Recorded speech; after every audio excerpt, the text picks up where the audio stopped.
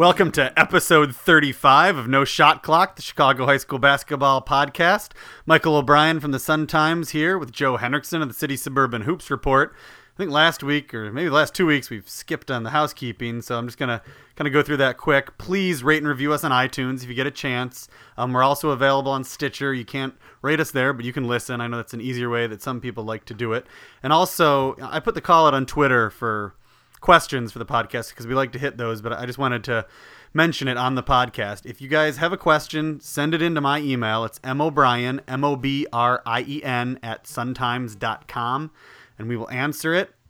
We got a ton of them today. We're going to get to those after we do our two takes, which we do every week, which is what we're going to start out with. So, Joe? Yeah, Mike, my first take is really to my readers and Twitter followers who have taken my Belleville, Althoff, Morgan Park countdown a little too seriously.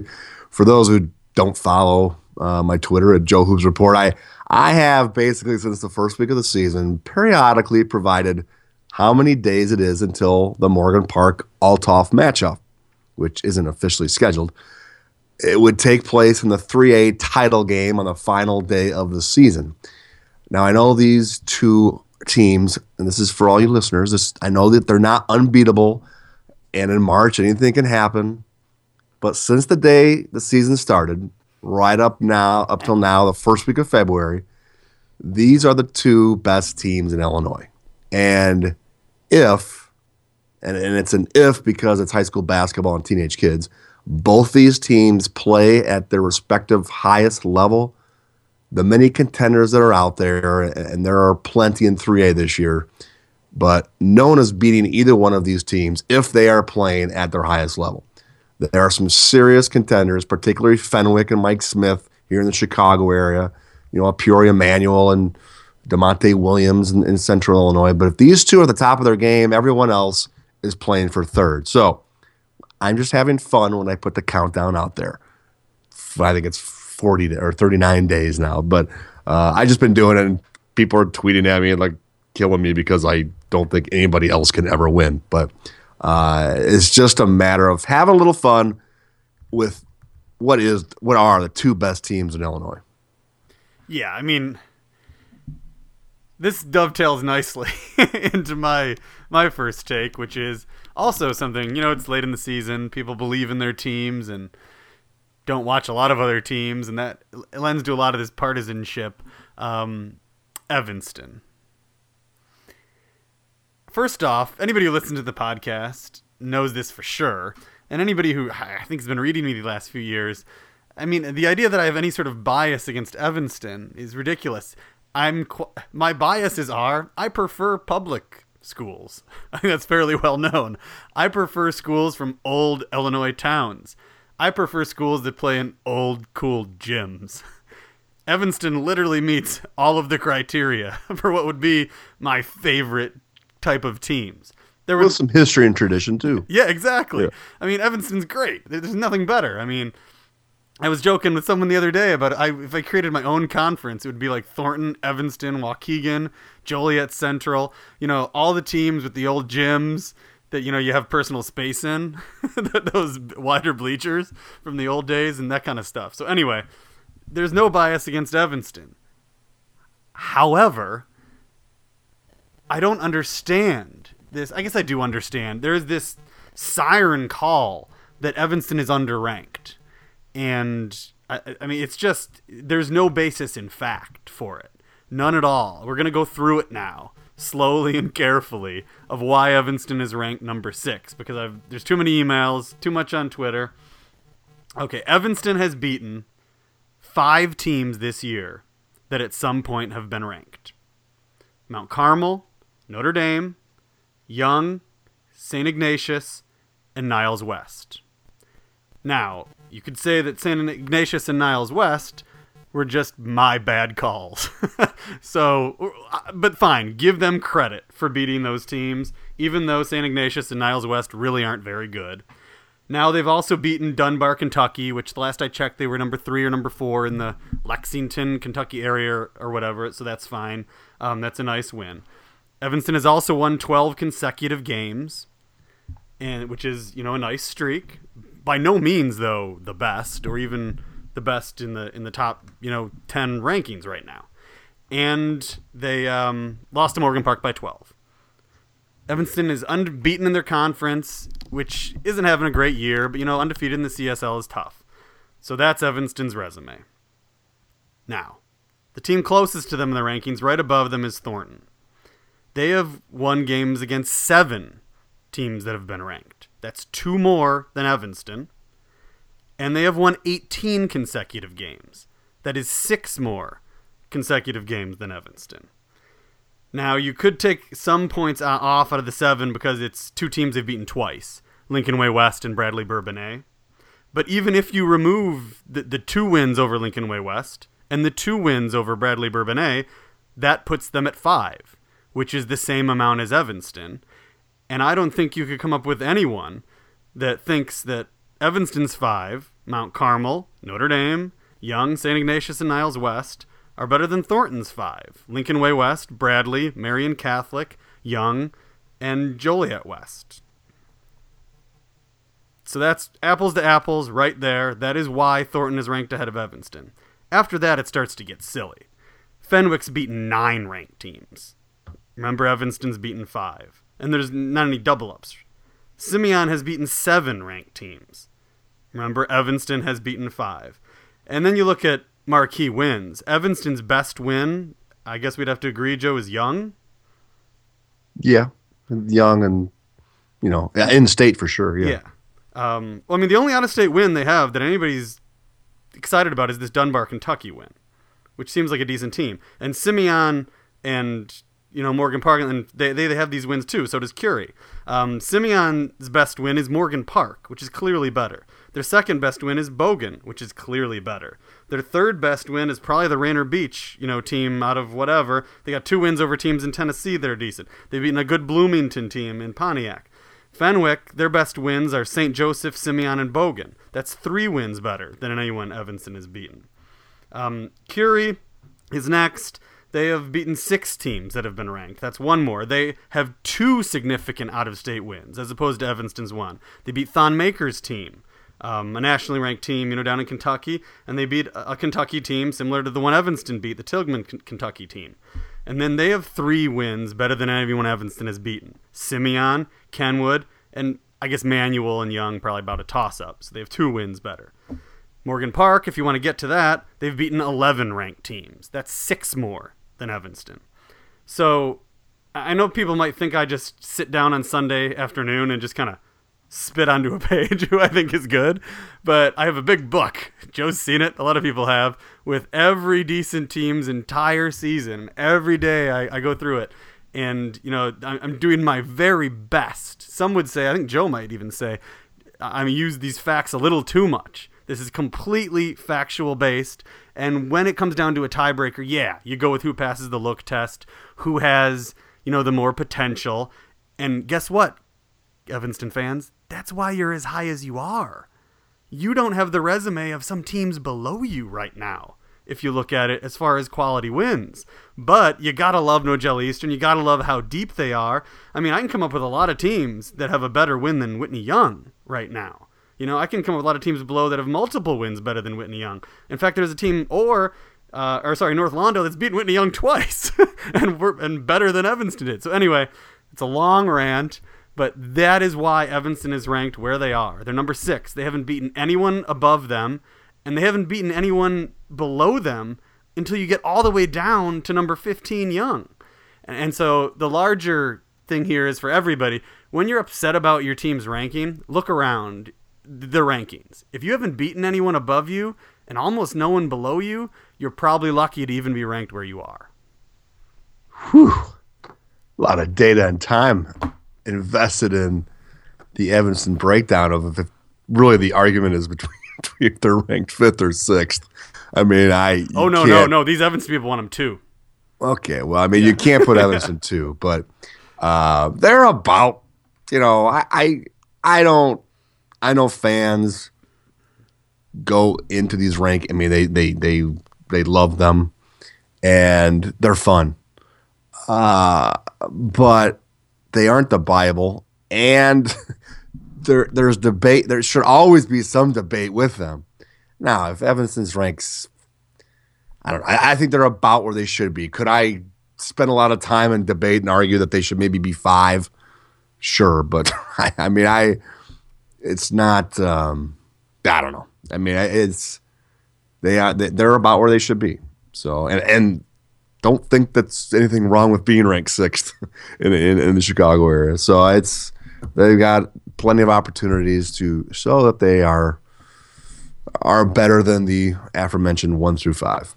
But my second take probably doesn't appeal to the masses of this podcast, but I'm providing this take anyway. The Little 10 tournament, and people have already maybe questioning what in the world he's talking about. It's a very appealing part of high school basketball in Illinois. Where is the Little 10? It's a group of schools and communities. When you've reached the far edge, the far edge of the western suburbs, it's the small towns that dot the state map about 15 to 30 miles beyond the edge of the western suburbs. But this tournament is as authentic. I tweeted this weekend. It's as authentic as it gets for high school basketball in the state. This is the longest running tournament in Illinois. It is now 97 years old, and it's remained the same. And by the same, I mean by and large, the schools haven't grown. They haven't added an east or a west or a north or a south to their town or their school district. It's still the small town with the small high school with no football. There's actually been some consolidation of schools, actually. The enrollments have stayed relatively the same. And the schools, the one that's most likely recognizable to basketball fans would be Newark. They've had some great teams decades ago and recently, state championship type quality teams in the smaller classes. There are only 185, 180 students. You've got schools like Serena with 230 and a school like Paw Paw. Yes, there's a school named Paw Paw with 75 students. But, the gyms are the same. They're tiny and cramped. Everyone in the town and school knows what the other teams and the other towns and schools are doing and how they're playing. So with so much that has changed in this sport culturally and from a basketball standpoint, this tournament is just pretty darn cool. And they just wrapped it up this past weekend, and Newark won the thing. And I just wanted to make mention that it's pretty cool, this Little 10 tournament. Nice. Yeah, I know a lot of fans enjoy it. It's technically out of my coverage area at the Sun-Times, right. So that's why I have never been able to enjoy it. And I guess we'll get into that take for next week on why I have not gotten to enjoy some other things this year. But the take I want to go into next is Geneva. Saw them for the first time this year on, was that Friday or Saturday night? I'm getting confused already. Saturday night, I think, against Batavia. And, my take is look out for Geneva. I was very impressed. I think they've got just a super high ceiling. And that's even before you look at their road through, to get to a super sectional. I mean, this team, they've got 5 guys who can score in multiple different ways. They move the ball incredibly well. They rebound incredibly well. I mean, yeah, Batavia isn't the greatest test in the world. This is a team they'd lost to earlier in the year when they had some injuries. And I know I'm guilty. When Volbrecht, the big guy, got hurt, I wrote this team off. Kind of like what happened last year, when they lost Pace Temple, the guard. But I guess sometimes that's a good thing for teams. That's what Phil Ralston, the coach, was talking to me about after the game. They were also without Bennett Fuzak, their current star, for a month because of an injury. And, the other guys have learned how to score. Other guys have picked things up. And right now, boy, this is a team that coming into February, I think they are going to be on a huge roll once they hit the state tournament. And I don't see a team that can stop them right now on either side of the super sectional. Yeah, I mean, last year, I thought the guard play would catch up to them. It never did. They proved me wrong and advanced to the state tournament when I think I picked against them a couple times. And, well, I mean, if you go in that little magic book of yours, Mike, you'll find that they don't have any real quality ones either. But that didn't hurt them last year either. So, the league was stronger last year for sure. The St. Charles East and, Larkin has been a big really a disappointment record-wise. Their big matchups this year, they've fallen short in against the Rockford Boylans and the DeKalbs of the world. So yeah, I mean, I've seen them. I like them. The road is favorable. They're better than I thought they would be, especially after losing their big fella. So again, some of the question marks remain the same as I had last year, but it didn't seem to matter last year. So yeah, you're right. They could have a deep run this March once again. Just as last year. I liked their point guard. He's a junior, Matt Johnston. Did a lot of things. Tough player. Kind of wonder if they couldn't have used him on varsity last year, honestly, as another ball handler. I mean, I have no idea how good he was as a sophomore. But yeah, I don't have any immediate problem with them. And you're right about the quality wins. They've beaten Larkin twice. But, those losses you mentioned were without key players. And everybody's back now on this team. And I think they've won. They lost to Boylan middle of January in like double or triple overtime. And that's their last loss. But yeah, they haven't even lost to a great team, So it's kind of hard to gauge. Yeah, I mean, Boylan's pretty good. I mean, and DeKalb is really good. I saw them last week. I mean, DeKalb and Geneva are two teams that could really, when push comes to shove in March, be the teams we're talking about out in the far west. I know in far west suburbs, DeKalb's not really a suburb, but they feed into those teams. So it's reminiscent of I mean, I think we talked about. I mean, from a talent perspective, Nate Navigado last year just elevated Geneva, and that's why we talked about Geneva. But I think that success and that run last year certainly it just really charges up a basketball program when you have something like that take place, especially for a program that it's never happened, for years and years and years. Oh, you're so right. Yeah, those kids all know what it takes now. Yeah, and they love it, and it feeds into the energy in the program and the crowds, and it's just a different vibe in a program when you kind of walk around a little bit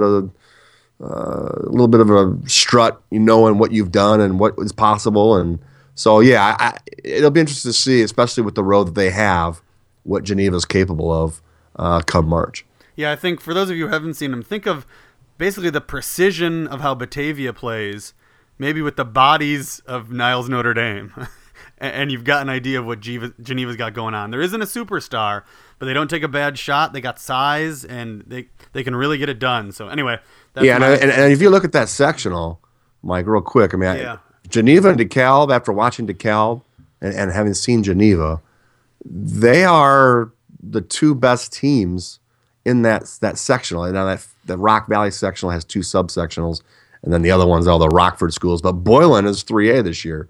So it is not out of the question that for Geneva to return to Peoria. There's a Jacobs, there's a St. Charles East, and Larkin is still in there. But there isn't one team, especially in the other sectional, that just jumps out at you and says, yeah, it'd be tough for them to beat. And there were those teams last year. Yeah, I mean, Lake Zurich would put up a good game against them in the Super, but they have a lot more size than them. St. Viator would be okay in the Super. Maybe a Kona, but yeah, it's really hard. The toughest thing is probably they might have to beat Larkin for the third time this season in the regional. And that's always a difficult task because Larkin can play well. We hope. They've had a disappointing year, but all right. Questions? Yeah, let's move on here. Let me get these questions up. Thanks for sending them, everybody. We got a bunch of them, so we're going to go right through. The first is from George. He's a big St. Joe's fan. I think he even took the trip down to O'Fallon. He's got a couple questions. The first one, there's been a lot of Joe's versus Fenwick angst over the last few days since sorry, this isn't George's question. This is me. Since Mike Smith won the Lawless Award over Nick Rakasevich. The Lawless Award is a completely flawed award. I just want to say that. I've always got issues with the Lawless Award, so don't get too upset about it, St. Joe's fans. But anyway, I think that's why George is asking this question. He says, why was the Fenwick at La Lumiere game canceled this last Saturday? I don't know if you know specifically, Joe, but from what I heard, it was a dispute over a shot clock. Yeah, some contract issues. Just what was in the contract, and yeah, playing with the shot clock, not playing the shot clock. To me, if I'm in Illinois, I remember talking to Coach Malnati and joking with him about their schedule because their schedule's tough to begin with, and now you're gonna go play La Lemire. I just wouldn't even touch a School like prep that? school. Yeah, but No doubt about it. George's second question was, why not do a Super 25 for toughest schedules played? Because I think that would be boring to a lot of people, George. yeah, I mean, it's interesting to know though some of the schedules that teams play.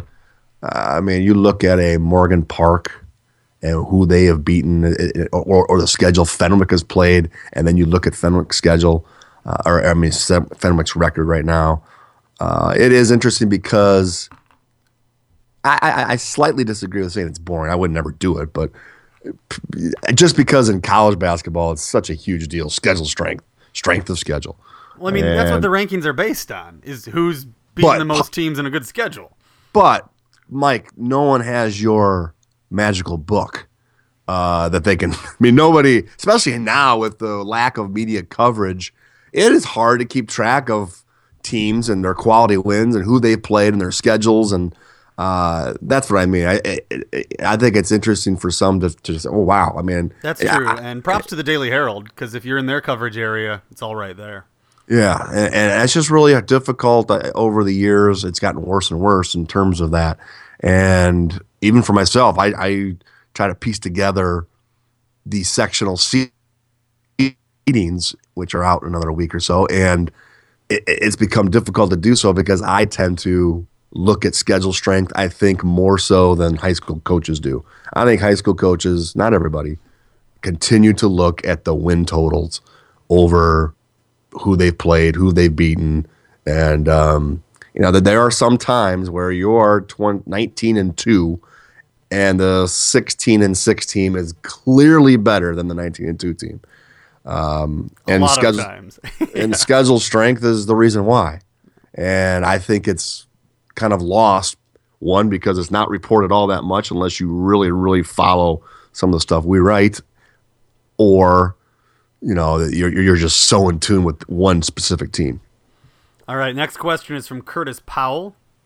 Good afternoon. Just an Evanston fan wanting to know what you guys think of Evanston's chances of running the table in the remaining regular season games in the 4A playoffs. Simeon and the CSL title game versus Deerfield are upcoming. What do the Kits have to do to move up in the rankings? Will beating Simeon be an upset, or do you think Evanston might be the better team right now? Well, I think Evanston should be ranked number one right now. Yeah. Just put them number one. Curtis, good. This is a good question. I mean, no, but let's not get. Yes, Evanston beating Simeon would be an upset. But the answer the other questions. Yes, I think. Did we have a bet early in the pro? I think we had an early bet, Mike. We did.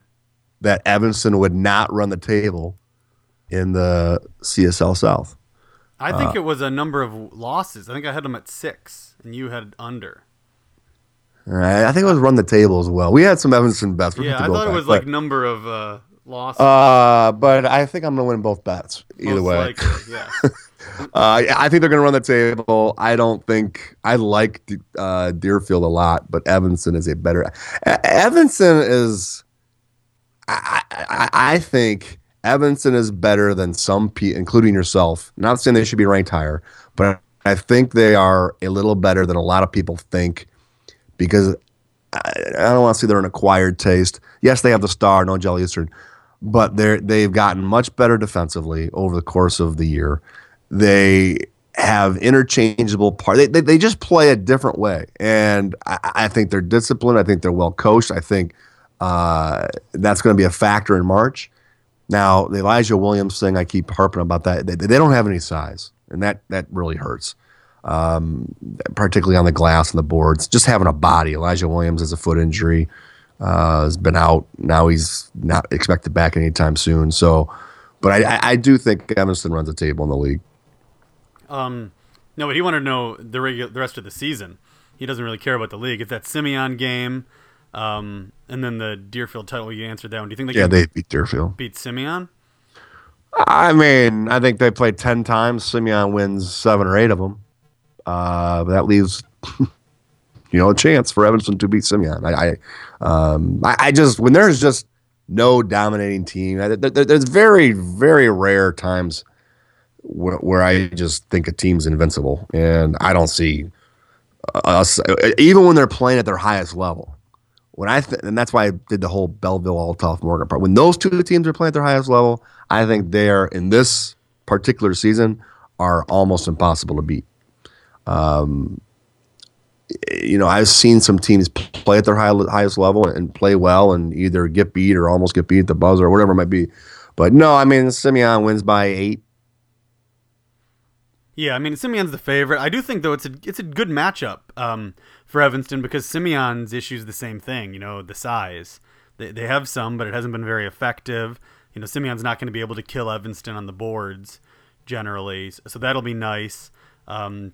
Evanston won't be, intimidated by Simeon's depth or anything. So it should be a good close game. And to answer Curtis's question, that's what they have to do to move up the rankings. I mean, you have to beat somebody above you. Yeah, and the other thing with Evanston, when Nogel Eastern becomes ultra assertive, yeah, they do rise up a little bit because you saw that in the Whitney Young game where he has these. I mean, by nature, he is a table-setting, make those around him better player, and I like that about him.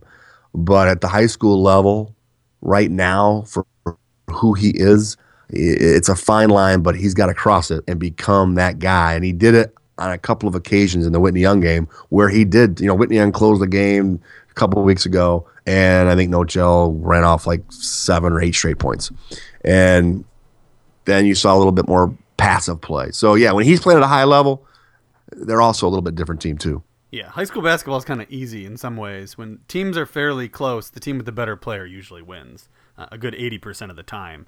And there aren't too many players better than Nogel Eastern in the state, so high ceiling for Evanston. Moving on, this question's from Reed. I think it's a first-time question asker here on No Shot Clock. He says, great show, I listen every week. Where do you think Alonzo Verge will end up? Proviso East, Proviso West, St. Joe's? I'll say Proviso West. Yeah, I don't know, Reed. I think Proviso West would be the easy pick, but I think we could probably be surprised too. I think it's going to be, I'm not saying that because I have any inside information. I'm not sure, his family's even decided yet or knows what's going to happen. It's probably going to be quite the derby over the spring months. Second question.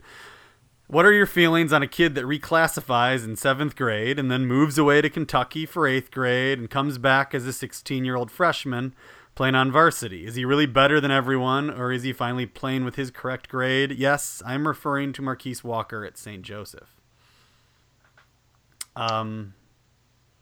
There's something to be said, regardless of all. I don't even care about the age, but there is something to be said, and this is strictly as a evaluator, college prospect type of thing. There is something to be said about early developed physical players and their ceilings and upside and things like that. Anybody that's seen him, doesn't look like your typical freshman. He is strong. He's physical. He looks mature, and that is not always the case, but a lot of times projection wise, they do tend to, and you can go over historically, they do tend to plateau a little bit more than some of the late bloomers who we hardly are talking about right now. Yeah, no, definitely. I would, I think this is a question worth addressing because I've heard it a few times. I've had people ask me about it on different things and in person. First off, the reclassification and the moving to Kentucky to play. For those of you that don't know, Marquise Walker, I wrote a big story about it last year. Marquise Walker, when he was in 8th grade, moved to Kentucky to play high school basketball for a year. Because in Kentucky, you can play high school basketball when you're still in junior high, if you're good enough. So he went and did that, played a whole season of varsity, and then moved back to the area and went to St. Joe's. I would say I have absolutely no problem with either the reclassification or that move because it was his family's decision. And it's not some rogue coach doing this or some street agent or this and that. This was his family that decided to do this. and that's their business, how they want to raise their kid and what they want to do, and they're not breaking any rules. So I'm totally fine with it. The second part, playing on varsity, is he really better than everyone, or is he finally playing with his correct grade? Well, there's no such thing as a correct grade in high school basketball. I mean, a large majority of kids over the years, especially in the city, have been different ages than their grade traditionally would be, if that makes sense. The rule is you cannot play high school basketball if you are going to turn 20 during the season. That's it. So other than that, it doesn't really matter high school basketball-wise. As Joe said, it does matter as far as a recruiting evaluation, how much you're going to improve. That's one of the reasons Jabari Parker and Jaleel Okafor, I believe as well, Jabari was pretty young for his traditional grade, and Jaleel was about the normal age. So, that's one reason they get projected to be so good, not just because they were obviously very good, but they weren't just older kids. So, to make a long answer short here, after I've already made it a long answer, I'm generally fine with all this. It's his dad's decision. He's doing what he thinks best for his kid. Sure. I agree. If people want to disagree with it, they don't think it's the right move for their kid, then they can disagree with it. But if it's what a family wants to do, who's for anybody else to say so? Yeah. Next question. Another first timer here, Steve Johnson. I believe he says, I look forward to the podcast every week. And this bit of a compliment Joe and I will like, because we worry about this more than I think you guys would realize. He says, nice job covering so many different teams. This has been the Evanston podcast, but we do our best. His question is, his first one, how many teams have been in and out of your Super 25 this year? Seems like a lot. And I think he's right. A lot more than last year and the year before. I do think, though, it's tapered off now a bit. After a pretty wild first couple months, we seem to have what used to happen, and just the bottom 2 or 3 are changing, which I like to do. I could even keep some of them in, but I think they're all pretty much the same, so I like to get some fresh blood in there. I think everybody deserves a shot if they're all, about the same record, about the same number of quality wins. So I think we've tapered off a bit, and we're not going to have an all-time number. I think I've had years now with this many, thinking back to a couple of years. I remember especially that first year when the classes split. A lot of teams were in and out that year. But yeah, it has been a lot overall. Second question is for Joe, because he says, I believe you attended the Naperville North Bloomington game. What did you think of the game and the matchup of Charles Payton from Bloomington and Mitch Lewis from Naperville North? It's a game that you go into and you're not overly excited because of, you walk in, there's about 52 people there. Oh, geez. In a great big huge gym, East Aurora gym. So that immediately, the gym's awesome though, so that's one of my favorite gyms. But it was one of my pleasant surprises of the year because the game was very good. It was up and down. It was pretty high scoring, 78, 76, something like that. But Charles Payton, who anybody who's seen him, if you had to rank the greatest high school basketball athlete in the state, Charles Payton could be number one. He is an electric athlete off the floor, and he did that unbelievably at an unbelievable level. I think he had, I didn't count, but I bet he had at least 8 dunks. I had probably unofficially 9 or 10 blocks, and but that's what he does. And the skill level still, it's the high flying wire act, but the skill level was non-existent. And he's a 6'5", 6'6" tweener. But yeah, he was electric. And he is a big time, he's a top 10 prospect in the class based on what I just said. He is arguably the best athlete in the entire state. Mitch Lewis was very good. He's injury-plagued season. He's the best player on that team, best prospect on that team. 6'5", versatile, can play outside. He's gotten a lot bigger and stronger. I think he had 22 or 23 points. Peyton had 25. They were both very good. Naperville North's going to be a one to watch in March. They are a sleeper for sure in that East Aurora sectional. And Bloomington, Their speed, athleticism, second chance scoring opportunities was a difference in that win, a tight win over Naperville North. Yeah, I really enjoyed Bloomington at Pontiac quite a bit. They're a fun team to watch. And that was one of those games where, from a rankings perspective, playing that close game against Bloomington, even though they lost, it was kind of a solidifier for me with Naperville North of their spot, lower there in the Super 25. Not all losses are bad. I thought that was a pretty good loss for them as far as the Super goes. So, next question. Good friend of the podcast, Ernell Chapman. The Catholic League tournament has left me scratching my head over the last couple of years. There's been a lot of parity in the league this year, but if you had to pick one underdog to run through the field, leaving everyone shocked like we've seen the past few years, who would it be and why? And who is your favorite out of the top seeds? Well, the favorite out of the top seeds is, you have to go with Fenwick. They've done everything that you could ask that team to do this year. So they're clearly my top team, and they're the top seed. And I think they, well, I got to think about this for a second. He's right, because that tournament is wacky. Yeah, has produced some weird results over the years. This is the third year of the Catholic tournament? Since it came back, yeah. Is this the best Catholic League team of those 3 years, Fenwick, or no? You've had a really good St. Rita team. No, Joe's was better last year. Oh, yeah, you're right. Well, yeah. And Rita was too. Who? I think Rita and Joe's were better than Fenwick. Yeah. Yeah. The overall depth of the league, though, is not.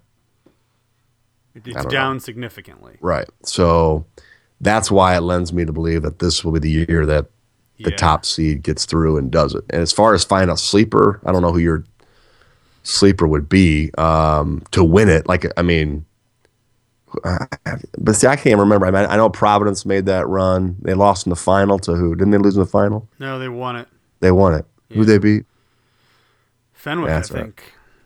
Right. So we've had, I don't know who the sleeper would be that can realistically go. De La Salle won the year before, I believe. Right.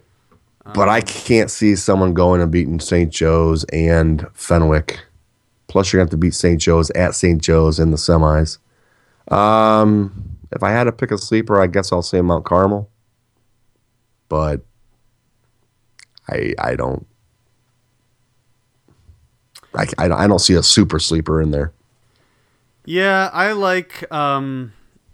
agree with, first of all, I agree with Joe very much so that it's definitely the year in which one team is way better than the rest, like we haven't seen before. So it does feel like that will maybe keep the sleeper from winning, but I don't know. I just don't think – I think it's too tough to get Fenwick up for all these games. They have other bigger games coming up.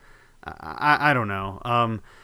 As far as sleepers go, I think there's a lot of interesting sleeper picks. But do you see a Fenwick losing to a De La Salle Seton winner? Yeah. Do you really? I think they could just drop a bomb in this somewhere just because it is what it's happened in this. It's just kind of the way it's gone. And they're not deep. And there's gonna be other games that they might be saving some people. I have to see more of a buy-in from the coaches. Wait, saving people? Yeah, well, that's what happened last time. They play 5 guys, man. Well, no, that's what happened last time. And Rick I just look at like a Providence last year, and I think Providence. I know we had our Providence argument debate last year, but even whatever you want to say about Providence is a better team than. Yeah, but they had to beat better teams. They had to beat better teams. These teams won't. Once Fenwick is gone, who knows what could happen. That's what I'm saying. I don't see those teams beating Fenwick because they're so far below what Fenwick is this year. Yeah, I could see a way in which Loyola slows the game down to like 30 possessions total. Against Fenwick? Yeah. They just played them. That makes it even more likely. Yeah. Wasn't it a 35-point game? Yeah, probably. But yeah, exactly. So the Fenwick kids have got to get up to whoop Loyola again. That's not easy to do, especially with high school kids. And I think that's what's led to this tournament having so much of that happen. It's just a difficult thing to do to get a team back up to play someone they've already beaten, blah, blah, blah. I would look at the Seton DePaul game, first round game, or maybe that's the second round in this, the way this weird thing is. Yeah, it's a second rounder. I would like the team that got out of that, and even more so the team who won. The winner of that plays De La Salle, and whoever wins that game, I think, would be the strongest case to maybe be able to deal with the top three. Yeah, I agree with all of that. That whole grouping of teams: De La Salle, Seton, DePaul College Prep. Yeah. I just wish they were playing for upset purposes. I would think a better chance of occurring if they were playing St. Joe's. Yeah, no doubt about it. But I've had trouble even drawing out this bracket, and it was going to be one of our takes, Joe and I.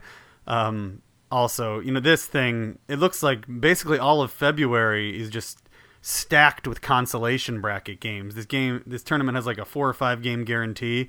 There is actually a semifinal for the 17th place game that is going to be played, and I don't know who's going to come watch these things, or who's interested in all of it, but I think I'll be surely writing a preview on it. It's a messy thing, and as a coach, I know coaches want games and stuff, and I guess that's why they're doing this, but how do you tell your kids, how do you get them up for a late February 17th place game? Against what could be a familiar foe as well. That you've already beaten or something? Yeah. Oh. And there's a chance with so many teams that you're going to play new teams, but it's still Catholic League games in a consolation bracket in February. And there is, I don't know, Mike and I were talking about it right before we started the podcast. Just some, I don't know. There's so many teams. It's just a weird setup for the league, the divisions, the whole thing. And from the outside looking in, I don't think it's healthy or appealing. But I don't know. I haven't put enough time into it, I guess, to examine it and come up with the ideal breaking down of the Catholic League. There has to be something better than this 10-team one division, 10-team the other division, tiny schools playing big schools. This tournament that's a hodgepodge of consolation games after the first week of play, and those are your games leading up to state tournament. That is the key point. February is about games getting more and more important, and the team getting better and better, and preparing for the do or die March run. And keeping them at a high level, intensity-wise, practice-wise, everything. So for good teams, they're going to be playing their biggest conference games over the final weeks. That's the whole point of the regular season. The regular season is just to get ready for the playoffs. It's high school basketball. We all make the playoffs. And to me, if you end up losing, even if you're losing in the second round here, which some good teams will, you're going to wind up in this weird netherworld of... Well, a quarter of your season is kind of lost from mainstream high school basketball. Yeah. But yeah, it'll be interesting to see some coaches, because we were talking about it before, if there has been this many consolation games in previous years, and I know they've added teams to the Catholic League, but we didn't recall it being like this. So it'd be interesting to see. I guess what I'm saying is to talk to some of the coaches post tournament and what it was like playing in the Catholic consolation tournament world. Yeah, it's the Catholic League basically has to figure things out. Every year things change, and they're not sure what the best thing is to do. So we'll see how this goes, but it doesn't look promising. Moving on here. A lot of questions. Joe Robinson, first-time podcast question asker, says, "Hi, guys. Great shows." Great show. His first question, what are your typical routines before, during, after the games you cover? What notes do you focus on taking? These are, I'm sure, very different for us, and I guess we've never talked about this. Well, Mike's doing the game story. Obviously different. He is busy keeping. If I'm in the same game, sometimes I'll bug him for a stat. But mine's changed over the years. I used to write down all these strengths and weaknesses of individual players, and I don't know if I'm just getting older or what, but I do take a lot of notes when I get home, actually, on what I saw that night as far as individual players and sometimes teams. But during the game, you do bounce, depending on the game, depending where you're at. I do a lot of bouncing around, trying to talk to different people that are in the gym. But as far as I don't do the same as Mike does, obviously, with the game story. My typical routine, I like to get there an hour early. It's kind of a news person thing. I like to talk to people before.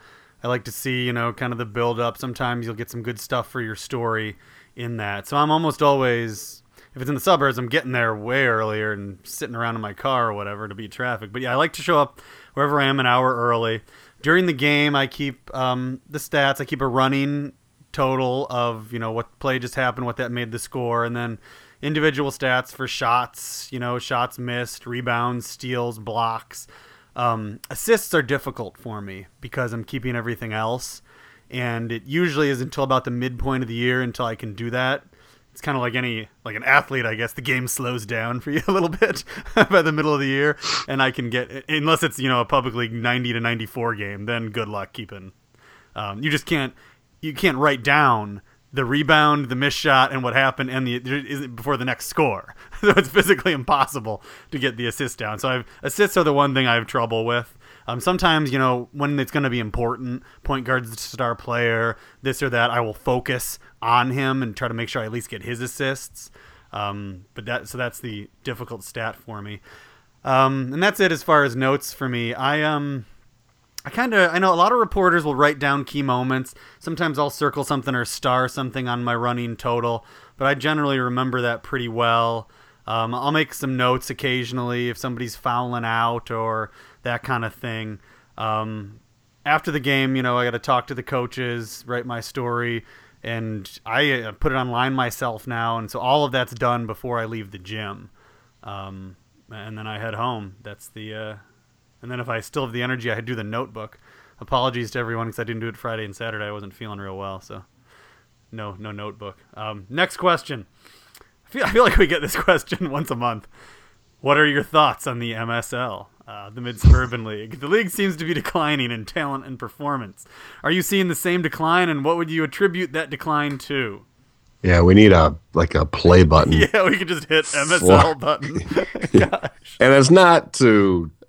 I don't want to discourage they had again, I feel like we're repeating ourselves, but they had a great run from, the 80s, the 90s, and even the Schaumburg teams and the Hoffman Estates team that went downstate. But yeah, it's just really, I don't want to kill it, but it's just really been kind of bad. And, I do like this Conant team. I think I seem to always like Conant teams just because Tom McCormick, I think, is one of the best in the business. And he takes a lot of times, he has talent sometimes, but a lot of times some very average talent and puts together 18, 19 win seasons. So I do like the Conant team. I think they're the cream of the crop in the Mid-Suburban League. I believe they're going to win the West, and I think they'll beat anybody that's in the East. I think Prospect is leading the East. But, yeah, I like Conant. I think Conant they've got some veterans on that team. They've also got some good young talent on that team that I think again, the coaching part, I think, is a huge factor in their style of play that they do, the discipline they play with. So I agree with Joe here. Yeah, the league is declining in talent and performance. What do we attribute it to?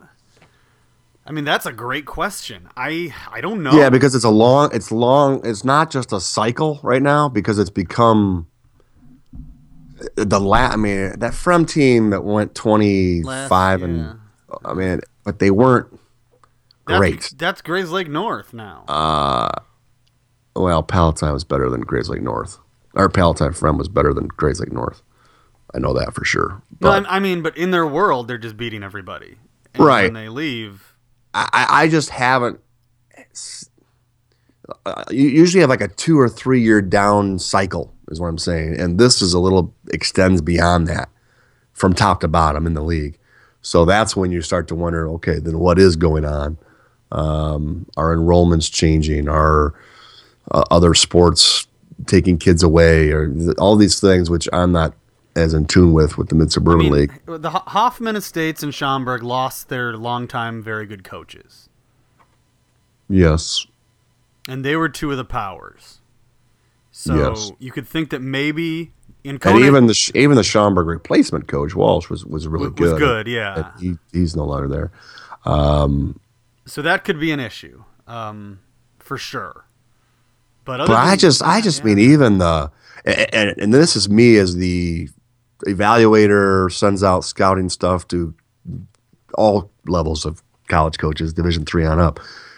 There has been a lack of high level because that used to be a big time producer of Division III talent, which usually means you're having some really good high school players. Mm-hmm. And even in recent years, there's still been some very good D3 kids have come out of there, but not the amount. I mean, they used to be the lifeblood of a lot of Division III conferences in schools, and it hasn't even produced high level Division III players in abundance over the last few years. So I don't know. That's a tough thing to answer. Are these kids in the East Suburban Catholic? Well, that's another question. You know, are they going to St. Viator? Are they going to?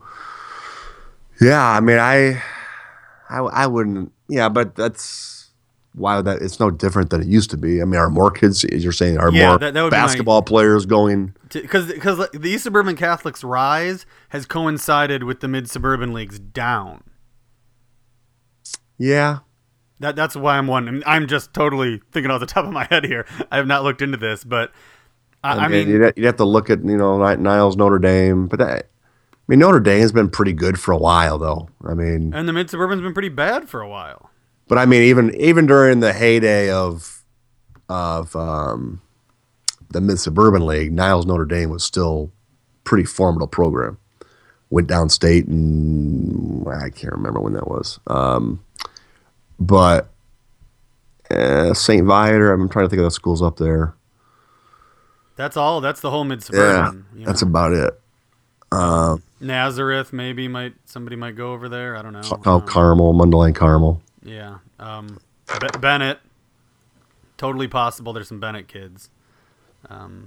But who knows? Yeah, we don't know. It's weird, and it is too bad because that is an area that would get some great crowds for games that I enjoyed going to quite a bit. I mean, there was plenty of years when I never missed Schaumburg Hoffman. You know, that was a regular stop on my calendar every year, no matter what. You know, even if they weren't in the Super 25, they were good enough they were close, you know, and the crowd would be great. It'd be fun. So we don't know exactly. I don't know if anyone does. Next question is interesting to me. Which coaches do the best job of adapting their strategies to fit the players on their rosters? Conversely, which coaches do the best job of molding their players into the same system every year? I had trouble with the first part. I don't know what you thought of, Joe. I will tell you, Mike emails me all the questions that usually when they come in, and for whatever reason, I did not see this one, so I'm completely at a loss. Of top of my head, though, I could think of. So what coaches? High school coaches generally don't. They mold the team into their strategy they prefer. I would say 80% at least of the time, maybe more. Yeah, and it's just so different in high school because there's no free agent signings and there's no recruiting. Well, I guess. What game are you covering, Joe? City limits. Joe's still in that little 10 tournament ball. Where you can mold. You can mold Morgan Park into what you want, or a Kenwood or whatever. But but yeah, you're right. I mean, I like the Tom McCormicks of the world at Conant. They have a specific style that they play with and won with, and you're usually getting at these high schools, for the most part, a certain type of kid. And there are some schools that have athletes. There are some that just don't aren't real athletic. And there's some that are a mixture, but specific names, I mean, I just think you go with the coaches that you think are good and what they do with what they have. Yeah, and I think it's an interesting question because it's just not something I see a lot. You know, you don't see the coaches. I mean, I think Bob Curran, somebody I saw who's just changed the way he coaches. He's let this Lincoln Way Central team, just play so much looser and run more than his great Thornwood teams, which I thought, he molded into the way he wanted to play. So there's one change I just thought of. It was nice to see. I think that's a problem a lot of times. I think I could come up with a lot of teams where they shouldn't be playing, in my opinion, the style that the coach has them playing, and that leads to problems a lot. And a lot of times that's why we see underachieving. But it's also, you've seen different programs where coaches come in and created a specific style and culture. And yeah, the second point is easy. Which coaches do the best job of molding their players into the same system every year? I mean, I know Maine South has been a topic on our podcast over the years, but that's you give credit where credit is due for a program that's they win with a specific style that they grow up with in that program, and it is a hard style to play against, whether you're a good team or a bad team playing that team.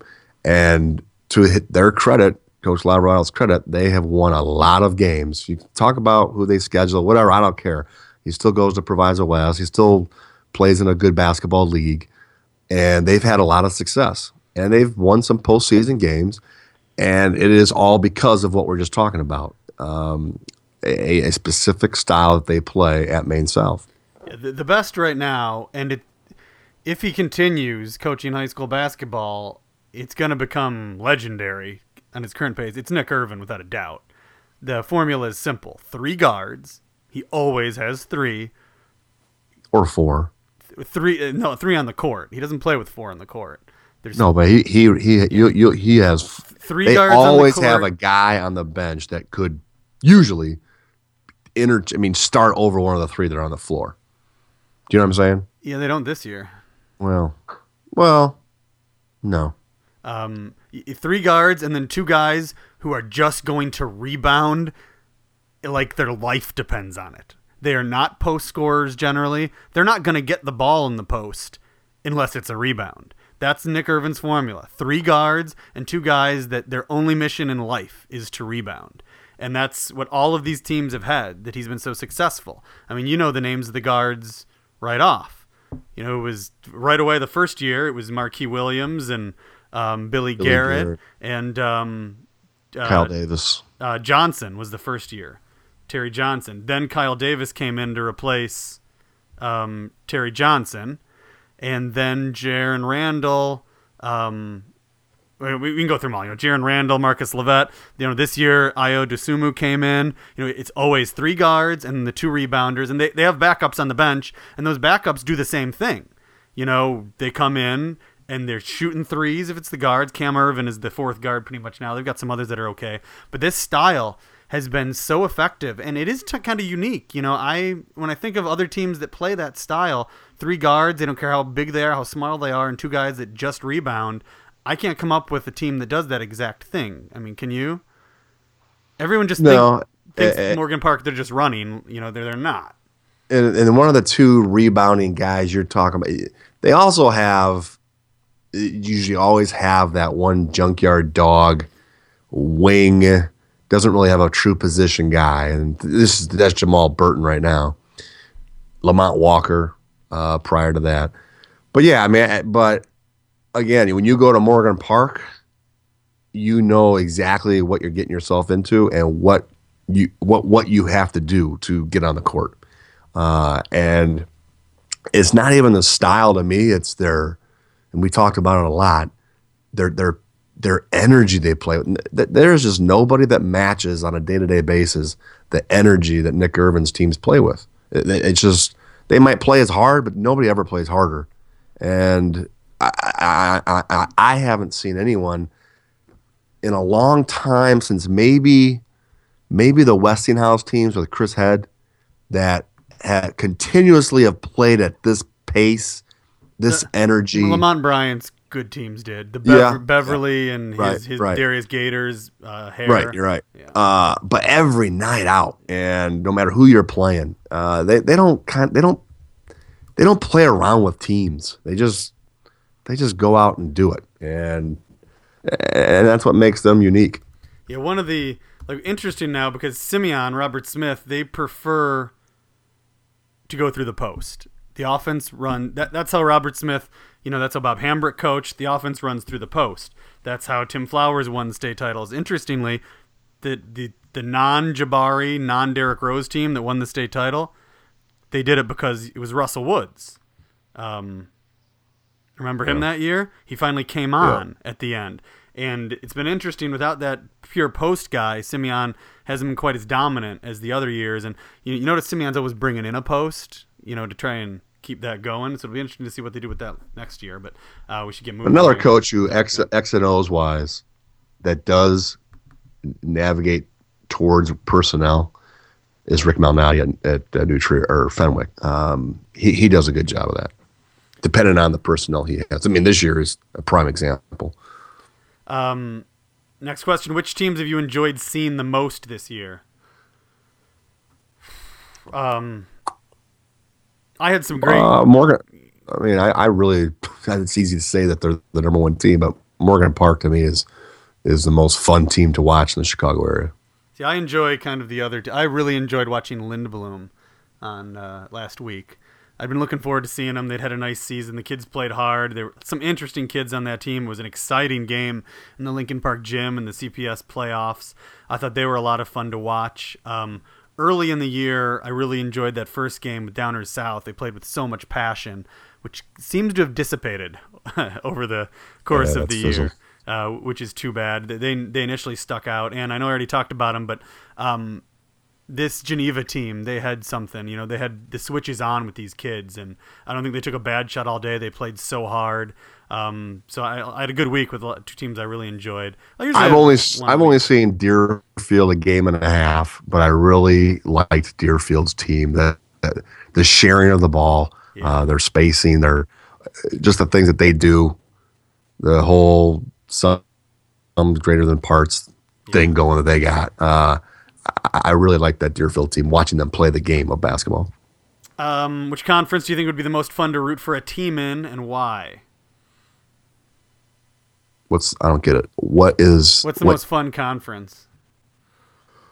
Oh, I'll go. I think the North Suburban Lake this season would be really fun. A lot of teams that are good. Even Libertyville is tough. Lake Zurich is tough. I think they're all pretty close in talent level this year. So I think that'd be enjoyable. The Upstate 8 River, big crowds up there, good teams. We're seeing Geneva and Batavia, who were supposed to be taking a back seat, to Larkin and St. Charles East. They've kind of risen up. I think a lot of fun basketball there for sure. I'll probably go East. I'll probably go East Suburban Catholic. I just,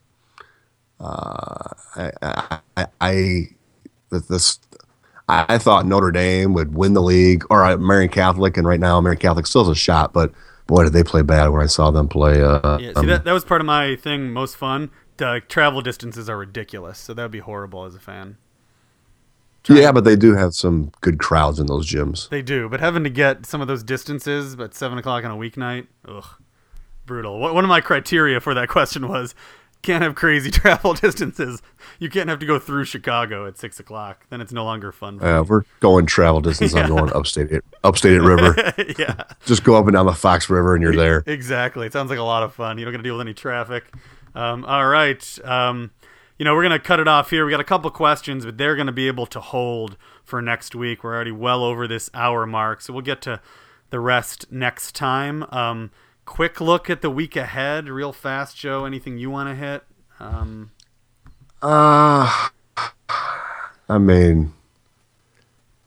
just focused on the longest. We could have a record-breaking podcast. Yeah. I think we're already over it. That's why we got the Public League second round, Bogan Curie, which I'm not as excited about as most people are. Vocational Kenwood should be good. Friday's down. I think I might actually go out and see Prairie Ridge and Grays Lake North. See some new teams, Conant and Fremd play. Not a lot of ranked matchups on Friday. Saturday, we got the CPS quarterfinals. Some decent games. Glenbard West, Tinsdale Central, St. Pat's and Conant play, which is a nice, interesting game. But not a lot of marquee matchups this week except for the CPS playoffs. The Catholic League quarters are on Sunday. So that'll be before we podcast again. Those should be interesting. Lake Forest is also at Notre Dame on Sunday. An interesting one. But schedule's up on the website. Check it out. There should be a good game near you. And thanks for listening, everybody.